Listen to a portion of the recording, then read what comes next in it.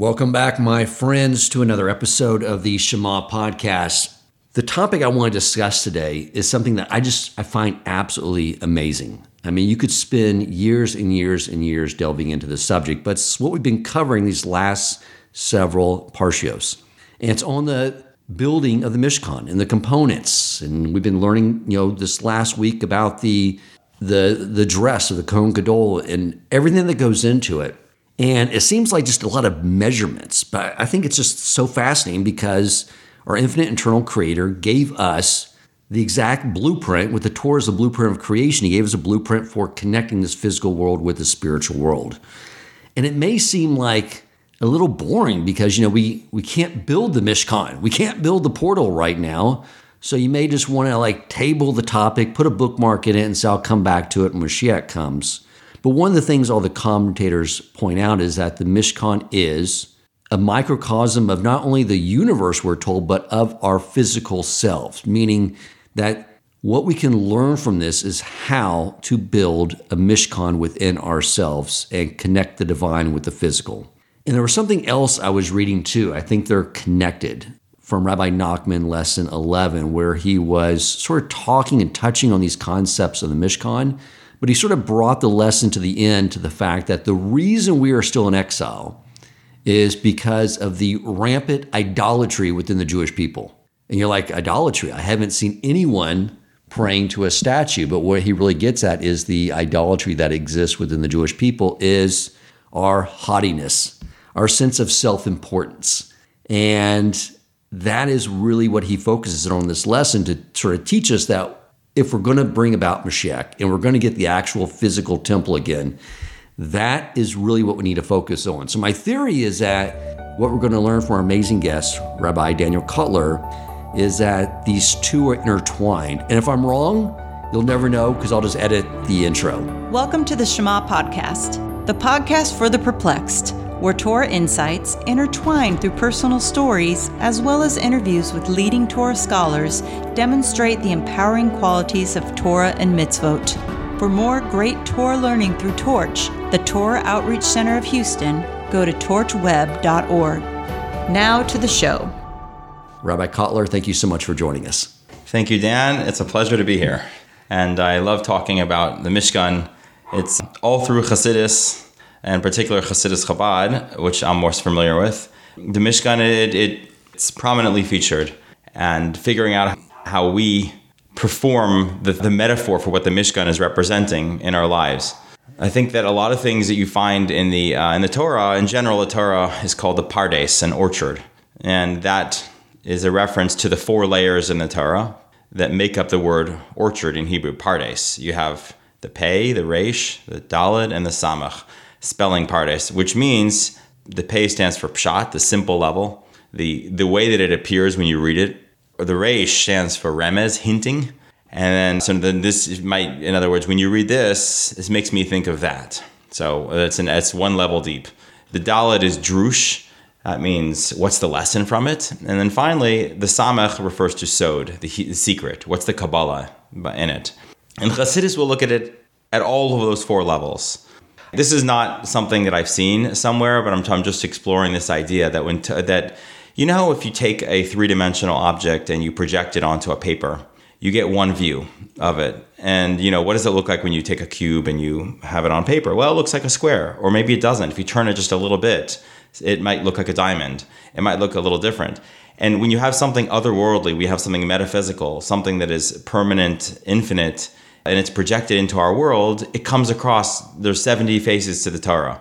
There's many facets, and we can interpret it in different ways. It's all Torah. So the way that we understand the Mishkan as simply, those measurements are real, of course. And the characters in the Mishkan, the ones, the Moshe and Aaron, and the roles of the Kohen and the Levi, the public servants there, those are all real people, but they mean something inside the community for all generations. They also mean something inside of us, inside of our mind, or our entire structure. So each one of these has many meanings, and it's fascinating to dive into them.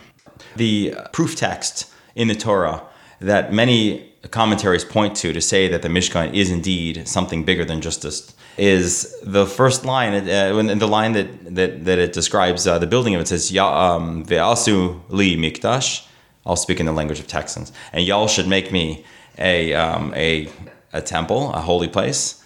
V'shachanti b'tocham, and I will live in them. So the commentaries say that's not grammatically correct. Why does it switch to them instead of it? I will live in it. I will dwell in it. But the them, Rashi explains, and many commentaries, this is inside of all of us. And in the course of history, we also have the idea that for thousands of years, humanity struggled along in the dark with occasional lights, but they didn't transform the world. And then after about 2,000 years, you had Abraham, and beginning the whole idea that there's one God and spreading it throughout the world. And that developed into Yitzchak, Yaakov. Now we have a family. And this family then goes into the iron crucible of Egypt and is forged into a nation that finally achieves its mission with the receiving of the Torah. But the building of the Mishkan was the capstone for saying, we've not just received our Torah, our instructions, and our purpose. We now have a building project that will begin the process of making this physical world a home for God.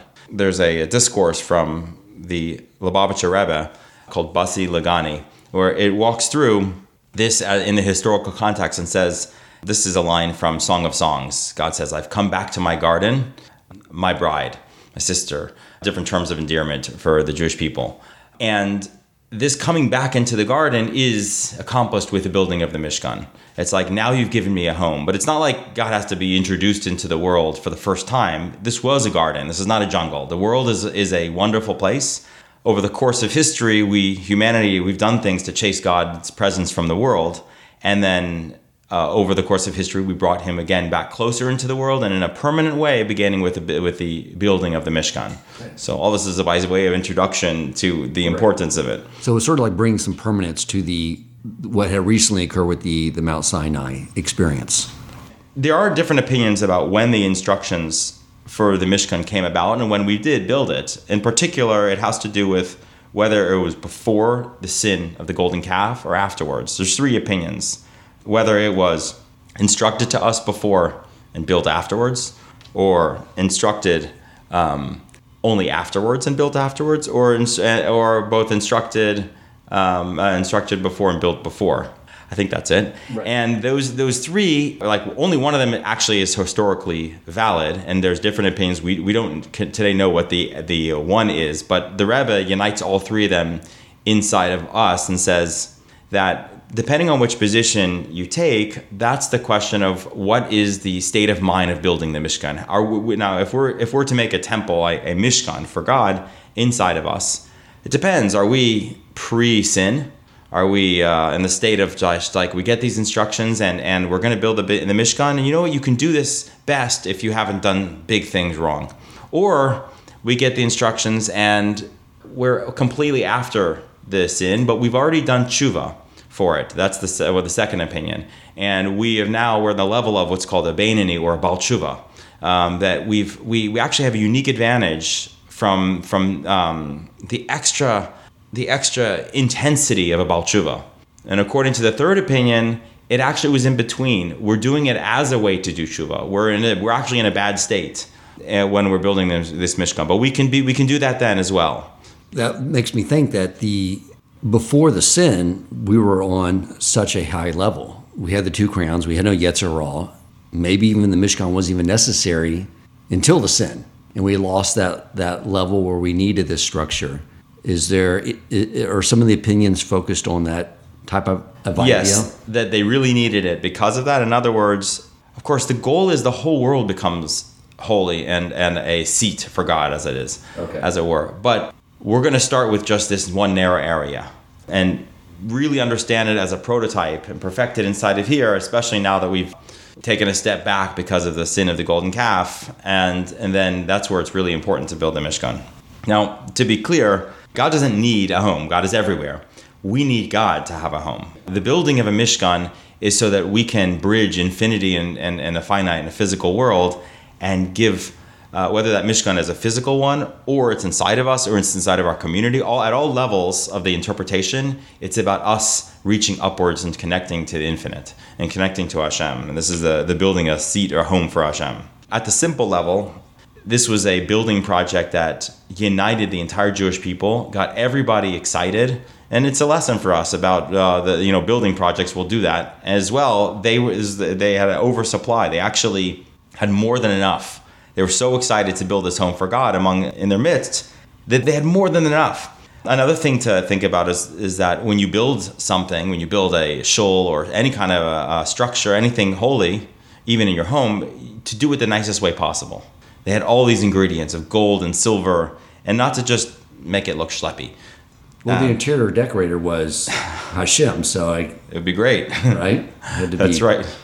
Now, nobody was going to argue. To go back to the metaphor for a minute, though, even though, in theory, they had a lot of gold, and they could have made everything out of gold. Why the mixture of gold, silver, and copper?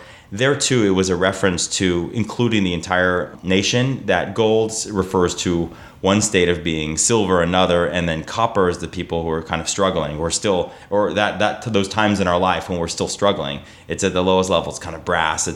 It's not glorious from the outside. But the Mishkan, something that's there to make a home for God, has to include every one of us at every one of our levels. Is that why the altar where the animal sacrifices took place was made out of copper? Yes. And the outer altar, and then the inner one was gold, representing a higher level on the inside of the heart, which we're going to get into. There's various commentaries, including Hamek Davar from the Netziv, and there's a book called Mishkan Elyon from the Ramchal that goes through the measurements and the Kabbalah behind the measurements. My familiarity is mostly with Hasidus, and so what I'm going to talk about will be from there on the individual parts. One other practical matter, when we begin the instructions to build the Mishkan, it says, V'yikchu li, you should take for me. And the commentaries say, whenever it says li, it means lishmi, you should do it for my name. In other words, no ulterior motives. But the Rebbe comments that it doesn't say give it with no ulterior motives, because generally speaking, when people give, they are well-intentioned. They're giving. It's when you're collecting, the collectors of funds, those are the ones who have to be given the special instruction to have this be for the right reasons. Because a lot of times, collecting, if you're somebody collecting on the behalf of the community, especially if your budget is dependent on it, you can forget about the lishma part, the doing it for the right reasons. And so the Torah gives the instructions to do it, right from the outset. Just like the person giving is doing it lishma for the right reasons, so too for the collection. So what part of the Mishkan should we start with? Should we work from the outside in? Let's go from the outside in. Okay. Generally speaking, the structure of the whole area was divided into three areas. You had the courtyard, and then in the courtyard, you have that altar for the karbanos, the offerings, as well as the washing station for the kohanim. And then you had what's called the kodesh, or the heichal. In the case of, once the temple was moved to Jerusalem, it was in a stone building. But in the desert, this was called the Kodesh, the holy place. And in the Kodesh, that's inside of the walls that are wood overlaid with gold and then covered with curtains. And in there you had the menorah, you have the inner altar for incense, and you have the shulchan, the table that had the bread on it. And finally, the most inner chamber, the Kodesh HaKadoshim, the Holy of Holies, which is where the Holy Ark, the Aron Kodesh, is, with the luchot, the tablets, as well as a Torah. And on top of the tablets was the keruvim. So we can start from the outside. And what is there? First of all, there's a protection on the outside with these curtains for the wind, and they were pegged down. And the Rebbe comments that, there's a lot of winds in the world, and you've got to have some degree of protection for you and your family from the outside winds, just to have a holy place, just to make your home into a Mishkan, to make your home into a holy place. There's some protection on the outside. You don't have a completely permeable entrance. Anything goes in, anything goes out. Very hard these days. It is hard, with technology. And even more important. The main scene, and when you think of what was done in the temple, you have the offerings, the karbonot, and that's on this big outer altar. And that's probably the most strange thing people think about. Wow, are we going to go back to offering animal sacrifices? It requires a change of norms to imagine getting back there. For one thing, not everybody, many people eat meat, and we don't think too much about how the meat gets produced. but there's a certain cavalier attitude towards the life of the animal. And here you have when the meat is eaten, and by the way, most of the times the offerings were ended up feeding the public servants and the teachers, the classes of the community, the Kohen and the Levi. That's where they got their food, some of their food from these carbonot. And parts of it were completely burnt, though, on the Mizbeach. And you really have a lot of respect to the animal. You took an animal, and sometimes the circumstances that would lead to this. Now, first, there were public offerings, and once in the morning and once in the evening, and then another one on Shabbos or holy days. But on an individual level, this was a spiritual experience. The Levites were singing. It was an uplifting spiritual experience. And you have to say, how does that correlate with bringing an animal sacrifice? And then when did you do it? You did it when you did something wrong and you felt you had to atone for something, number one. If you did it because something great happened to you, you were saved from a flood, or you just got a big business deal, right, or you had a child, or all manner of things, you would bring an offering. And then, so the idea, according to Hasidus, is explained in Likutei Torah from the Alter Rebbe, and then and many other books, is that we are a composite of two souls. We have a divine soul and an animal soul. And it's very tempting, if we're trying to be more spiritual, to kind of run away from our animal side and just isolate it. And there were people, and there were ages during times when people would just try to separate from the world, ascetics. And that's not the path that Hasidus, or generally speaking, the Torah, recommends for us. The animal is not evil. The animal is something that we have to just train. We have to, and if the animal was evil and it was useless and it was garbage, we wouldn't be born with it. And in fact, there's something great about the animal that we all have inside of us that even beats our godly soul. It can do more. It has more power. It says that you can pull a plow with an ox, not a person. And so to do great things in the world, it comes from high energy of the world of Tohu. That means a spiritual level of kind of chaos that needs to be channeled. And a physical practice of that was bringing an offering. You would bring an animal. Everybody has, some people are more like sheep, some people are more like bulls. We all know our animal, and if we don't, you could ask your wife what kind of animal you are, or your good friends, if they're good friends. And you bring this animal, and you offer something, and the animal is now turns from matter to energy. And you don't get rid of it. You make it a fire that's an uplifting fire. So on a psychological level, practical level, we're talking about engaging the animal side of ourselves in things that are purposeful, intentional, and help the world and make God more present in the world. Whether it's everybody a sense of wildness or mischief, or maybe some people's animals are curious and intellectual. Some people's animals are followers. There's all kinds of things that you could use everything for good. And that's the idea of bringing a carbon. Obviously, he wanted this world for a reason. We're here for a reason. And what we had back then through the animal sacrifices and what we have now is the desire to take everything about us, all our physicality and the different personality, and bring it all into the service of Hashem. That's right. Exactly. And it's said that because we don't have a temple, we have a corresponding service that in the morning and the evening, we pray to Hashem. We daven.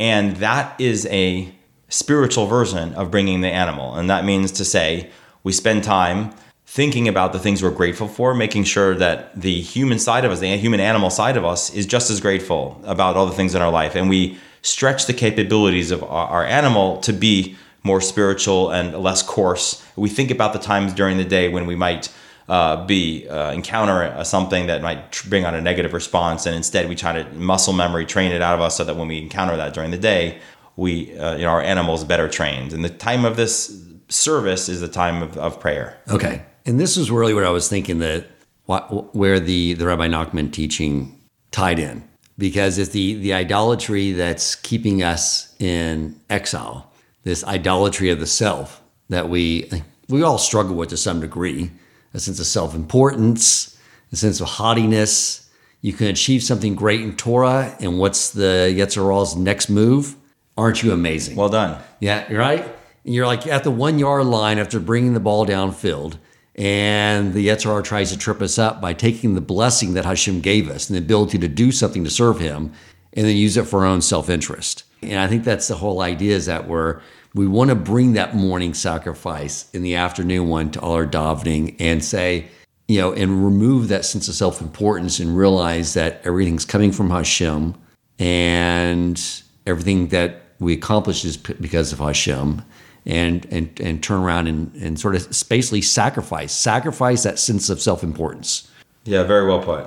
And I heard a story that kind of connects. There was somebody who knew that he would go around to different communities and he would review Hasidus from his Rebbe. And he loved doing it. In fact, it made him feel really good. And everybody loved to hear it. And he was the town preacher who'd go all around, and people loved it, and he felt that he was getting too proud. And he went to his Rebbe and he said, this is not working for me. And the Rebbe said to him, listen, this is your problem. You need to work on it. He says, I don't care if you become an onion, so many layers of yourself. Right. You need to review Chassid. People need to hear it from you. So how do we interpret that? Well, the answer is, ultimately, we have to do what we have to do, what we're needed for. And if we don't spend much time thinking about ourselves and we just think about what we're needed for in the next thing, it will help a little bit to not be so self-absorbed. And for him, his sense of actually giving up himself was to put himself into that dangerous situation where he might get proud. And the Rebbe told him, do it anyway, because I need you to. Okay, so I think that follows this line. Like the first thing we do in our service to Hashem, we gotta negate the ego. This is the self-importance, the Yetzer Hara, before we can enter into the Mishkan. You might even say that what was the very first thing was the washing of the hands. Right. Because you have to wash out some of that. You're coming in and wash out some of the influence of the day. The Rebbe, the Lubavitcher Rebbe, the most recent one, has a book called Hayom Yom, which is really great. I highly recommend you and your listeners. It has maybe a paragraph every day of something that's an inspiration for the day. So I glanced at it today, and it actually relates to this. He quotes the Alter Rebbe, which is the first Chabad Rebbe, Rishner Zalman of Ladi. He says, the Alter Rebbe says, the offerings of the sanctuary included gold, silver, and copper, but nothing sparkled, except for as much as the mirrors presented by the women. From these mirrors were fashioned the kior, the wash basin, and the base. They were the last item of the Mishkan articles to be made, but they were used at the beginning of every service because the beginning is connected to the end. So in other places in Chassidus, it explains that the mirrors from the women, this was their sacrifice. They were giving up something that they used to make themselves beautiful, and Moshe was hesitant to take them. He said, this is kind of awkward. The history of those mirrors were like, the men in Egypt were giving up on life and all manner of fun things in life. Right, and they were tired. And the women used the mirrors to make sure the men were still interested. And children, an entire generation of children was born and became the children to leave Egypt as a consequence of the women still having mirrors. Right. And those mirrors were donated, and Moshe was uncomfortable with it, and Hashem said, no, they're very precious. And more to the point where everything in this world can be used to make something, to make a home for God. And the last thing, the most, let's say, you might think that's the lowest level or the most outer or coarse things in our life can be used in the very beginning. And that was used first to wash off sense of the outside world before beginning service, before the Kohanim began the service. So really, if we really sort of trace back what we covered so far, it's creating that outside courtyard. As a Jewish people, we need to be involved with the world, but we need to also be a little insular as far as separating ourselves from the outside negative influences, cleansing ourselves and sacrificing and removing that ego. And then I think that will now allow us to go and enter into the Mishkan. Let's go in. The walls of the Mishkan were made out of atzei shitim, acacia wood, coated in gold. And where did this wood come from? The desert. And when it's describing the building of it, it says you should make it the ha-krashim, the boards shall be made from. And the commentaries say the boards as if we already know where they're from. And instead of just saying boards, it says that the history of those boards is that when Yaakov brought the whole family into Egypt, he brought some young acacia trees and he planted them in Egypt And those are the boards those are the trees they brought out with them. So when you see the, in Ten Commandments, when they're all leaving Egypt, well, they should be bringing all these logs, a mini forest. Right. There's a lot of them, so you can imagine bringing a forest. But just imagine, though, the tens of years in terrible slavery, and they're being told they're worthless, nothing, and they're always going to be a slave, and you're nothing, and you don't matter.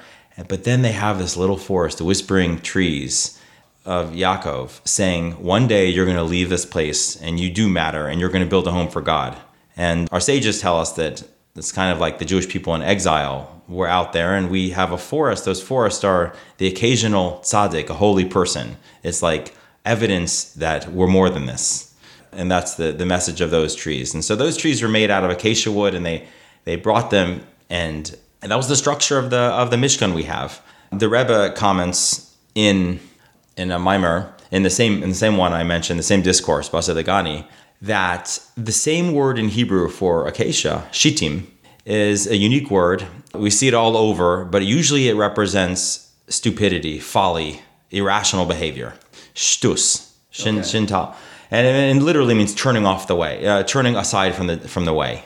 And it's fine. He says it's kind of surprising. You would think that the structure of our temple would be made out of irrational behavior.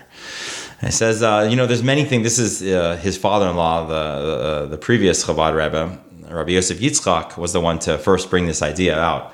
He says there's many things in our life that we are irrational about. We will not break a time of dinner. Sorry, anything can be going on, but at least in those days. Today, I don't know if we're so formal, but look at how people follow sports teams, or they just jump into some project. And we all take it for granted that everybody's going to have kind of they're all in on something, right? And There's that's something fine. Irrational we're all doing. We can think we're intelligent, rational human beings, but we can all find stuff in our life that just doesn't make any sense. Right, exactly. So one approach is to say, stop being so weird. Let's just be normal and let's just be calculated, rational. Let's think about the long term here. Right. That spiritual is more important than physical, and we should give no credence to that. But the problem is, it's a couple problems. First of all, it's hard to just be normal. The Rambam describes, he says, if you have a metal rod that is bent one way and you want to make it straight, because everybody's supposed to be straight and narrow, and it says you try bending it back straight, it's always going to be crooked. But if you have to bend it all the way back the other way, then it'll get straight. So that's one point. But the more important point is that, going back to the idea that everything in the world is useful. So we even have to make a use out of irrational behavior. So how is that? I mean, look at what really sticks in this world. To go far and beyond, to get excited and crazy about something, that's what your kids will remember. That's what will accomplish things. It's the crazy ones, like the old Apple ad. Yeah. And so to take something that is, when we're giving charity, okay, what if it's a little too much? If you're spending time learning Torah, what if it's a little too much? If you're going to make a decision about cutting something negative out of your life, what if you go a little overboard? And just to be willing to be irrational, that could be the structure of your Mishkan. Right. You brought up this idea one Shabbos when you were teaching, and I love this idea because it's we're all can think of things already that we're already doing that's irrational, but it's irrational for mundane type stuff. So if we're going to do that anyway, let's use a little bit of that same irrationality, but in the service of Hashem and our Yiddishkeit. And I think it's a beautiful idea. Yeah. Don't leave anything on the table. We're supposed to, where he said, like, it's about taking everything. I think really as you sort of go through this, I think all this applies to this idea that we're taking everything that we are, everything that we have, and we're using it in the service of Hashem. Totally. Well put. So after the beams, which, by the way, if you will look at the word beam itself, it's a kuf, a resh, and a shin. Karesh. Crush him. If you're not careful, it will crush him. Anyway, sorry, bad joke. And those three letters in general, if you scramble them, it also means sheker, lies. It's along the same concept, the things that we lie to ourselves about, and turning it around, turning the lies of the world and transforming the negative into positive. In Hebrew, the word for truth is emes, and it spans the entire Aleph Beis from the beginning Aleph, and then you have Mem in the middle, and then Taf at the end. That's Emes. And all three of those letters are very stable letters. If you look, they stand on their own. They're left-right stability, because truth is always true. Truth is true in all circumstances, and it's true on the left side and on the right side when you're trying to be kind or severe. That's truth. So the Aleph stands, the Mem stands, and the Taf stands. On the other hand, all those other three letters, Sheker, all three of them are narrow letters with a pointy bottom. Lies do not stand in the long term. So each of those three letters are pointy bottoms, and they're all three in a row, because lies are transient. They survive for just but a time, and then they pass. Again, the idea of transformation of negative is to turn the sheker, the lie, into keresh, into a board for the Mishkan. The boards were coated with gold and then covered with different layers of curtains. In fact, some people, and sometimes the curtains themselves are called the Mishkan, the curtains. There are parts of us that are not inside, they're more hovering on the outside, and that's called, in the language of Kabbalah, that'd be called makif, hovering or surrounding. Like we have faith, but it doesn't necessarily affect our day-to-day behavior. Some people's faith could remain on the outside. There's a line from the Gemara that says, a thief prays to God that when he's about to go on his escapade, he's hoping it will be successful. Say, please make this heist work. Right, exactly. And so that's faith, but it's not internalized faith. So that's like the outer layers of the Mishkan are these important super conscious parts of ourselves, but we have to walk inside the Mishkan and bring it in. And the beauty of the outside layers are gorgeous materials, because we all have that. We all have that outer hovering potential parts of ourselves that we just have to access. Inside the Mishkan, why don't we start with the menorah? The menorah had 7 branches, as differentiated from the Chanukiah, which we use today, that has 8 branches because of the 8 days of Hanukkah. But the menorah in the Mishkan and in the Beis HaMikdash had 7 branches. And there's, of course, many interpretations of that. I'm sure you've read. Generally speaking, throughout Kabbalah, we've the number 7 over and over representing the different midos, different types of personalities, or the different characteristics that we have in our soul, powers of the soul, to have the emotional powers of the soul that correlate with these 7 emotional powers, the way that Hashem expresses himself in the world. There too you have the 6 days of creation, and then Shabbos is along the same theme. And so the 7 candles of the Mishkan, the 7 candles of the menorah, were lit by Aaron. And Aaron is a man of chesed, of kindness, of love. This is lighting up the love in every single Jew. This is what a tzaddik will do for us, and also we can do for somebody else, for ourselves, and depending on different categories of Jews. An interesting thing to note, the menorah, the Rebbe comments a couple things. He prefers the Rambam's drawing of the menorah, and he proves, according to his opinion, and he thinks it's important to publicize, that the menorah did not have curved arms, as shown in many books, including even in the Temple Institute, which is in Yerushalayim, which is a very cool place to visit. But they side with the curved opinion. The Rebbe comments that really the main source of this is the Arch of Titus, and he's not necessarily the best source for what we should consider our tradition, and he might have just drawn it and been various candelabras being brought out. That's kind of neither here or there, but I just wanted to bring it up. One thing that is brought, though, is that there's these cups that are there on each arm. And because the menorah is there to represent the soul that's lighting up, the cups are upside down. In particular, according to the Rambam's drawing, there's these cones that are basically dumping light out. And that also correlates with the way that the entire Beit HaMikdash had windows in Yerushalayim, and those windows in the olden days you had very thick walls, and so to bring light in you would often have one side of the window be thinner than the other, so that the light would have a chance to spread.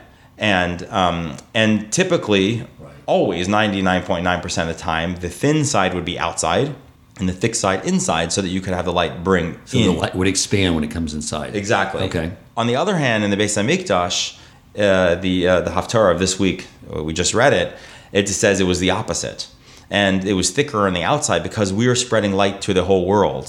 So the same way that the menorah is supposed to spread light outwards and to produce light, not to just enjoy the light for yourself, but to make light for the world. And that's what the Mishkan and particularly the Beis HaMikdash had the same idea. So more on the purpose of the menorah.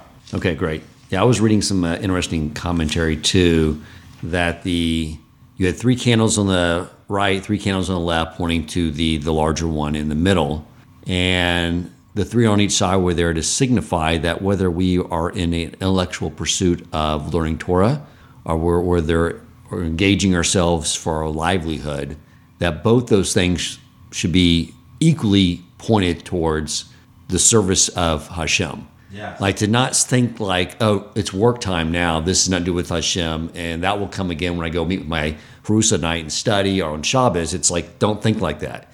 Everything is part of a service to Hashem. I thought that was a beautiful idea. That's such a good point. We have to be aligned. We have to be complete people and not have segments that, cut off parts of ourselves. This is one part of me that's like this, and then, I saw a whole other side to him. Everything, ideal person is not 10 different people. It's one person, and that's a very good point. Another thought is that the oil that made this light in the menorah was made of olive oil, and it says kasis lama'ar, squeezed, pressured, beaten for light. And this is actually from the last discourse of the Rebbe. He talks a lot about this, how life and living under difficult circumstances really puts us under pressure. But we see that many times in life, in the Jewish history, the toughest pressure has produced great light from us. And we have this inside of us, this amazing potential, and it has to be sometimes squeezed out of us. However, he notes that sometimes it says, in the same verse, it says to make light from the evening to morning. And then sometimes it says tamid, always. And he says it depends what creates the pressure. When the pressure is external from us, somebody forces us to do something and it brings out something from us, it's possible for that pressure to just survive, for that light that comes out of us to only be there under those circumstances. He says you see people who had tremendous ability for self-sacrifice, but then when they got to good times, when they came out of those circumstances, it wasn't necessarily apparent that that's the same person who did that. Because if ultimately it's not embedded within our personality and we're able to override our personality, you can do that for long sustained periods of time, and that's an amazing thing, and we should be proud of what we've done as a community. And it's amazing when a person gives up their life or responds to pressure in that way. He says ideally though, we're able to create the pressure within ourselves so that it doesn't have to be done to us. First of all, it's uncomfortable and we don't want that. But more importantly, then it's permanent. Then it's not only in the evening, from evening to morning, it's always. So how do you do that? He says, look around the world, and God willing, everything is good in your life. Everything is good, both materially and spiritually.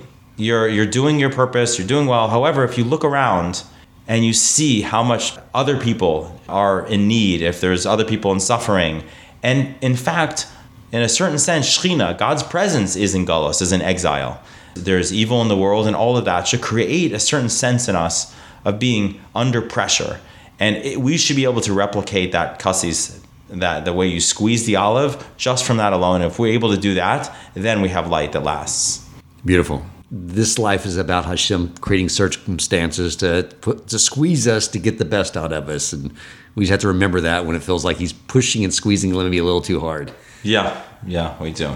But another thing I've read about that too with the oil is it also is a metaphor for our thoughts and ideas, and that the oil that would go in the menorah would be the first pressing of that oil, which is the purest oil, and the menorah is basically like our eyes and our ears and how we take in information and our thoughts, and by always making sure too that we have the purest thoughts in our mind and only expose ourselves to truly holy type ideas. And then we can make light. Yeah. If you have, like as you're saying, if the oil is sediment filled and it's like has all this coarse stuff in it, it won't be kosher for a menorah. Exactly. And then you'll make this like spluttery light that's just not. I think Rabbi Dean Steinsaltz says, we all want to be a light to the nations, but some people think you just have to take a picture of a fire and show it to everybody. He says, no, you have to be on fire. If you want to be a light to the nations, you need to be on fire. Right. Well, I don't mean that literally. The idea of light, we use light. The idea there is use that as a metaphor. Light is Hashem's presence, really. Yeah. Throughout Kabbalah, that's the favorite metaphor of Kabbalah. Or and Kalim. Light and vessels or filters or adapters or something like that. And the light, we have to create, first of all, we basically have to channel light. We don't have to create it. We just have to be a good, clear passageway for Hashem's light into the world. So when you see like the reason Aaron had this position of the Kohen Gadol is he channeled light. Because when you see a man that would normally become jealous when his little bro gets to become the leader of the Jewish people when he was more experienced, but he just felt absolute joy and happiness for his brother. That's acting the opposite of how humans normally act. And I think, through the Torah and everything we're doing, it's to basically do a 180 reverse of everything that people naturally do. And we're doing that, and I think that's the whole idea of that's what brings the light of Hashem to the world. Mm-hmm. When we train ourselves, the Jewish people, to do the opposite of human nature. Yeah. And to bring it back to the idea of thought, Tanya explains that you can change your feelings, that the mind controlling the heart is a basic premise. And it doesn't only mean that when you want to do something, you can choose not to. Of course, it means that. But it also means that you can control your emotions by deciding what thoughts come in first. Thought is not, as the world thinks, something that happens to you. Thought is a behavior. It's a choice, and and you can't stop thinking, but you can change what you're thinking about. So if you put in, wheat kernels into the mill, you're going to get wheat flour. If you put in barley, old rotten barley, you're going to get bad barley flour. And the things we expose ourselves to and the things we actively meditate or think about are they're going to deliver feelings. So if we, for example, have something negative about somebody in our mind, we can choose to think about the best things or things that they've actually done positively for us, and that will change our opinions of them. And that's the idea of what Yosef or his brothers. You may have intended to do bad to me, but Hashem chose to make it good, and he had nothing in his heart except for love to his brothers. Right. And like you said about Aaron and Moshe. The other item we forgot to mention that's in the Kodesh, that's in the hall there, is the shulchan table, which, as I understand it, represents parnasa, sustenance. You have all the bread there, and so it's about making that a holy experience. And as you said, not having a part of your life that's like, I'm now in business and I'm going to be this shark, right? But really making that just as much a service. Hopefully, we should all make a lot of money and do good things with it. But in the course of making that money, we should also be. There's a line. That says, B'chol drachecha de'ehu, know God in all your ways. In all your ways means in everything you do.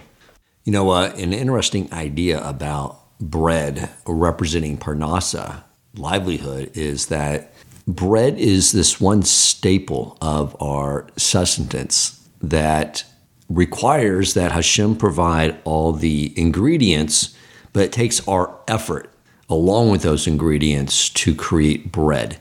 And that's why I've read this commentary. It's not my own. That is why that food requires that special bracha, and why it was inside the Mishkan, and why it helped increase the abundance of everyone's livelihood. If you think about the way these parshas have the sequence of them over the last 3 or 4 weeks, is we have the giving of the Torah, the 10th commandment, to not covet your neighbor's property, to not look at something and say, I wish I had that instead of him. Why does he have that? I don't have that. Why did he get the promotion? Or why did he, and... Well, it's endless. You're always going to be jealous. You can always find somebody. But we go from, it's so interesting, we go from this commandment of not to feel a certain way, and then we go in the mishpatim, and we start learning all this law on civil matters. Okay, so now you know that not to be envious of what belongs to your brother. Now let's figure out the laws on how to determine when property belongs to one person versus another. Mm-hmm. So all these matters with physicality, there's just literally there's no distinction at all with what's spiritual and what's physical. Well, it means both. It means all. It's all. The Torah, like we said at the beginning of the conversation, is outside of this world, so it comes into this world in many layers. Golden Mizbeach, the golden altar, is burning the Ketores. And Chassidus comments that the word for offerings on the outside is karbanot, and which could be from the word karov, close. You're bringing close, you're offering. Whereas the word for the Ketores, the incense, the smoke, is from the word katar, which means a bond. It means tied. It's Aramaic, and it means something even closer. So this is the inner heart. This is basically deep emotional connection to Hashem. That was the service of the Kohen Gadol, the high priest. Talk about the spices. The Ketores, as I understand it, represents transformation of evil. The number of Ketores was 11, which generally speaking is a number that is associated with a negative energy, because 10 is the stamp of everything Kedusha, everything holy in the world. And the 11th means that in addition to channeling the 10 kind of a spectrum of Hashem's energy into the world, I feel myself. It's about the idolatry. It's the self-worship. And so anything in the 11 would be representing that. And in fact, one of the ingredients had a bad smell to it. But in concert, it was all a very holy, very good smell. And it represents transformation of negative, in particular tshuva, the ability to repent from things, from real sin, with the assistance of the Kohen, the priest. All right, so now we go into the Holy Holies. What are these component pieces? The Ark. We have what else is in there? We have within the Ark, we have the tablets. Mm-hmm. And was there anything else? There's a Torah. There's a Torah scroll there too. Okay. And we don't have a Torah scroll when they're first doing it. There's no Torah scroll, but I guess that was later when the temple was okay. That's right, when in the temple. And then you also had there a jar of mun. That's right. That was kept there in the temple, not in the original Mishkan, of course, because they had the mun there every day. But this Aron was basically when Hashem would talk to Moshe, it was from between the Kruvim. This was the portal to infinity. This was the place where physical met spiritual in our world was the Aron Kodesh, the holy ark of a covenant. And the Kruvim, those symbolic angels represented the relationship between the Jewish people and God. Those are the two faces of children. That means like the one child, and the other is like child in terms of like a diminished God's presence, or like God's presence for here in our physical world, a junior version of it. And in fact, the word kruvim in Hebrew, the commentaries say it means kiravia, like a child. And so this connection between divine and human, between Hashem and people, is the place where Hashem speaks to us from. Inside, what created the holiness of this place was the fact that the luchos, the tablets, were there. Because God put his plan for what he wants in the world in the Torah, and the luchos, the tablets, were a summary of the Torah. And they are a physical manifestation of of God, what God wants from this world. And that was what created the potential for such holiness in the Aron, which is basically the brain or the source of the whole Mishkan. And we had the first pair that were broken tablets, and then the second set. So, it's not only, this inner core connection point between the Jewish people and our Creator was around this ark that housed, for one, the Torah, but through those tablets, that was our kesubah. That was our eternal marriage. And having the broken tablets in there, not ignoring those, we were able to do teshuvah and restore it. I think part of that connection, building that Mishkan within ourselves, is always knowing that is an eternal marriage that he made with us. But even when we fall, then there's what's called a yerida l'tzorach aliyah. It's a descent for the purpose of an ascent. And where we're going to get to after is going to be even stronger connection than had we not fallen, if we do the work of tshuva. The Mishkan in the desert was a first version of this. And it lasted for hundreds of years. At least it was transformed into a stone version, but they kept all the other components, and they kept the curtains on the roof. To give it more permanence, it was a stone. In the city of Shiloh and Nov, the beams were buried under the tunnels in Yerushalayim, because nothing Moshe was involved in creating could be destroyed. So those things are buried in Yerushalayim somewhere. And it was the precursor for the Beis HaMikdash, for the stone temple of the Beis HaMikdash that lasted 410 years and then was destroyed by the Babylonians. And then we had 420 years, ending with the Romans destroying it in the year 70. But if you look throughout history, so we've had big bumps, lots of bumps. But one more thought on this arc of history is that we're making progress. And if you say that the goal is to bring God's presence into the world, we started that with receiving the Torah and building the Mishkan in one place. And the Mishkan was made out of various components. The books of Kabbalah talk about our physical world having 4 strata of existence. There's the lowest level, which is inanimate, and that'd be like stones and anything that's inorganic.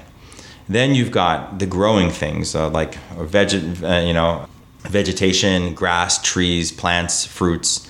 Then you have animals, and finally humans. That's the 4th layer.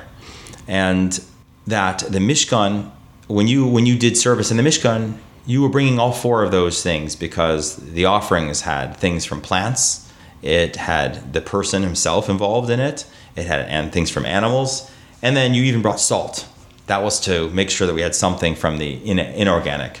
However, the structure of the Mishkan did not have anything inorganic. It was all growing things. So the beams were there. Of course, you had the gold, so there was the metal. But the actual base structure was made out of growing things. It's because the process for godliness reaching down into the world hadn't yet got fully down. But then you come to the temple, where it was all stone, and it was actually progress. We now have God can even be found in stone. And that was actually a good thing. So we really have us throughout the course of history making things in this world a home for God that you wouldn't have expected. And the stones, that whole thing is a metaphor for that. And we're going to be doing it more and more till we actually have Hashem present in the most surprising things, until, ultimately the coming of Mashiach, when we'll feel God's presence in everything. There's another Hayom Yom. I mentioned the Rebbe's book. I think it's from yesterday. And it says that in the times of Mashiach, we will be able to sense the stones calling out from us if we're walking around and not doing anything purposeful, and we're not saying, maybe reviewing Torah in our mind or verbally. The stones will be as if calling out to us, saying, "Why are you walking on me?" And so we'll be able to sense that. In Navi, it says, "Umalah haaretz deya es Hashem, kamayim layam yechazim," that the world will be so filled with knowledge of God, like water covers the sea, and we'll sense it in the most mundane and physical objects, and that's what we're building towards. Thank you so much, Rabbi. I appreciate you coming on. I think it's a remarkable topic, and I appreciate you coming on and sharing your wisdom with us on the deeper meaning behind all these components of the Mishkan, and how we can learn from that and grow and build a Mishkan within ourselves. Thank you so much. It was my pleasure. And we see the rebuilding of the temple speedily in our days. Amen. If you enjoyed this episode, please consider supporting Torch so they can continue to spread Torah wisdom to the world by making a donation at torchweb.org and clicking donate in the top right corner of the page.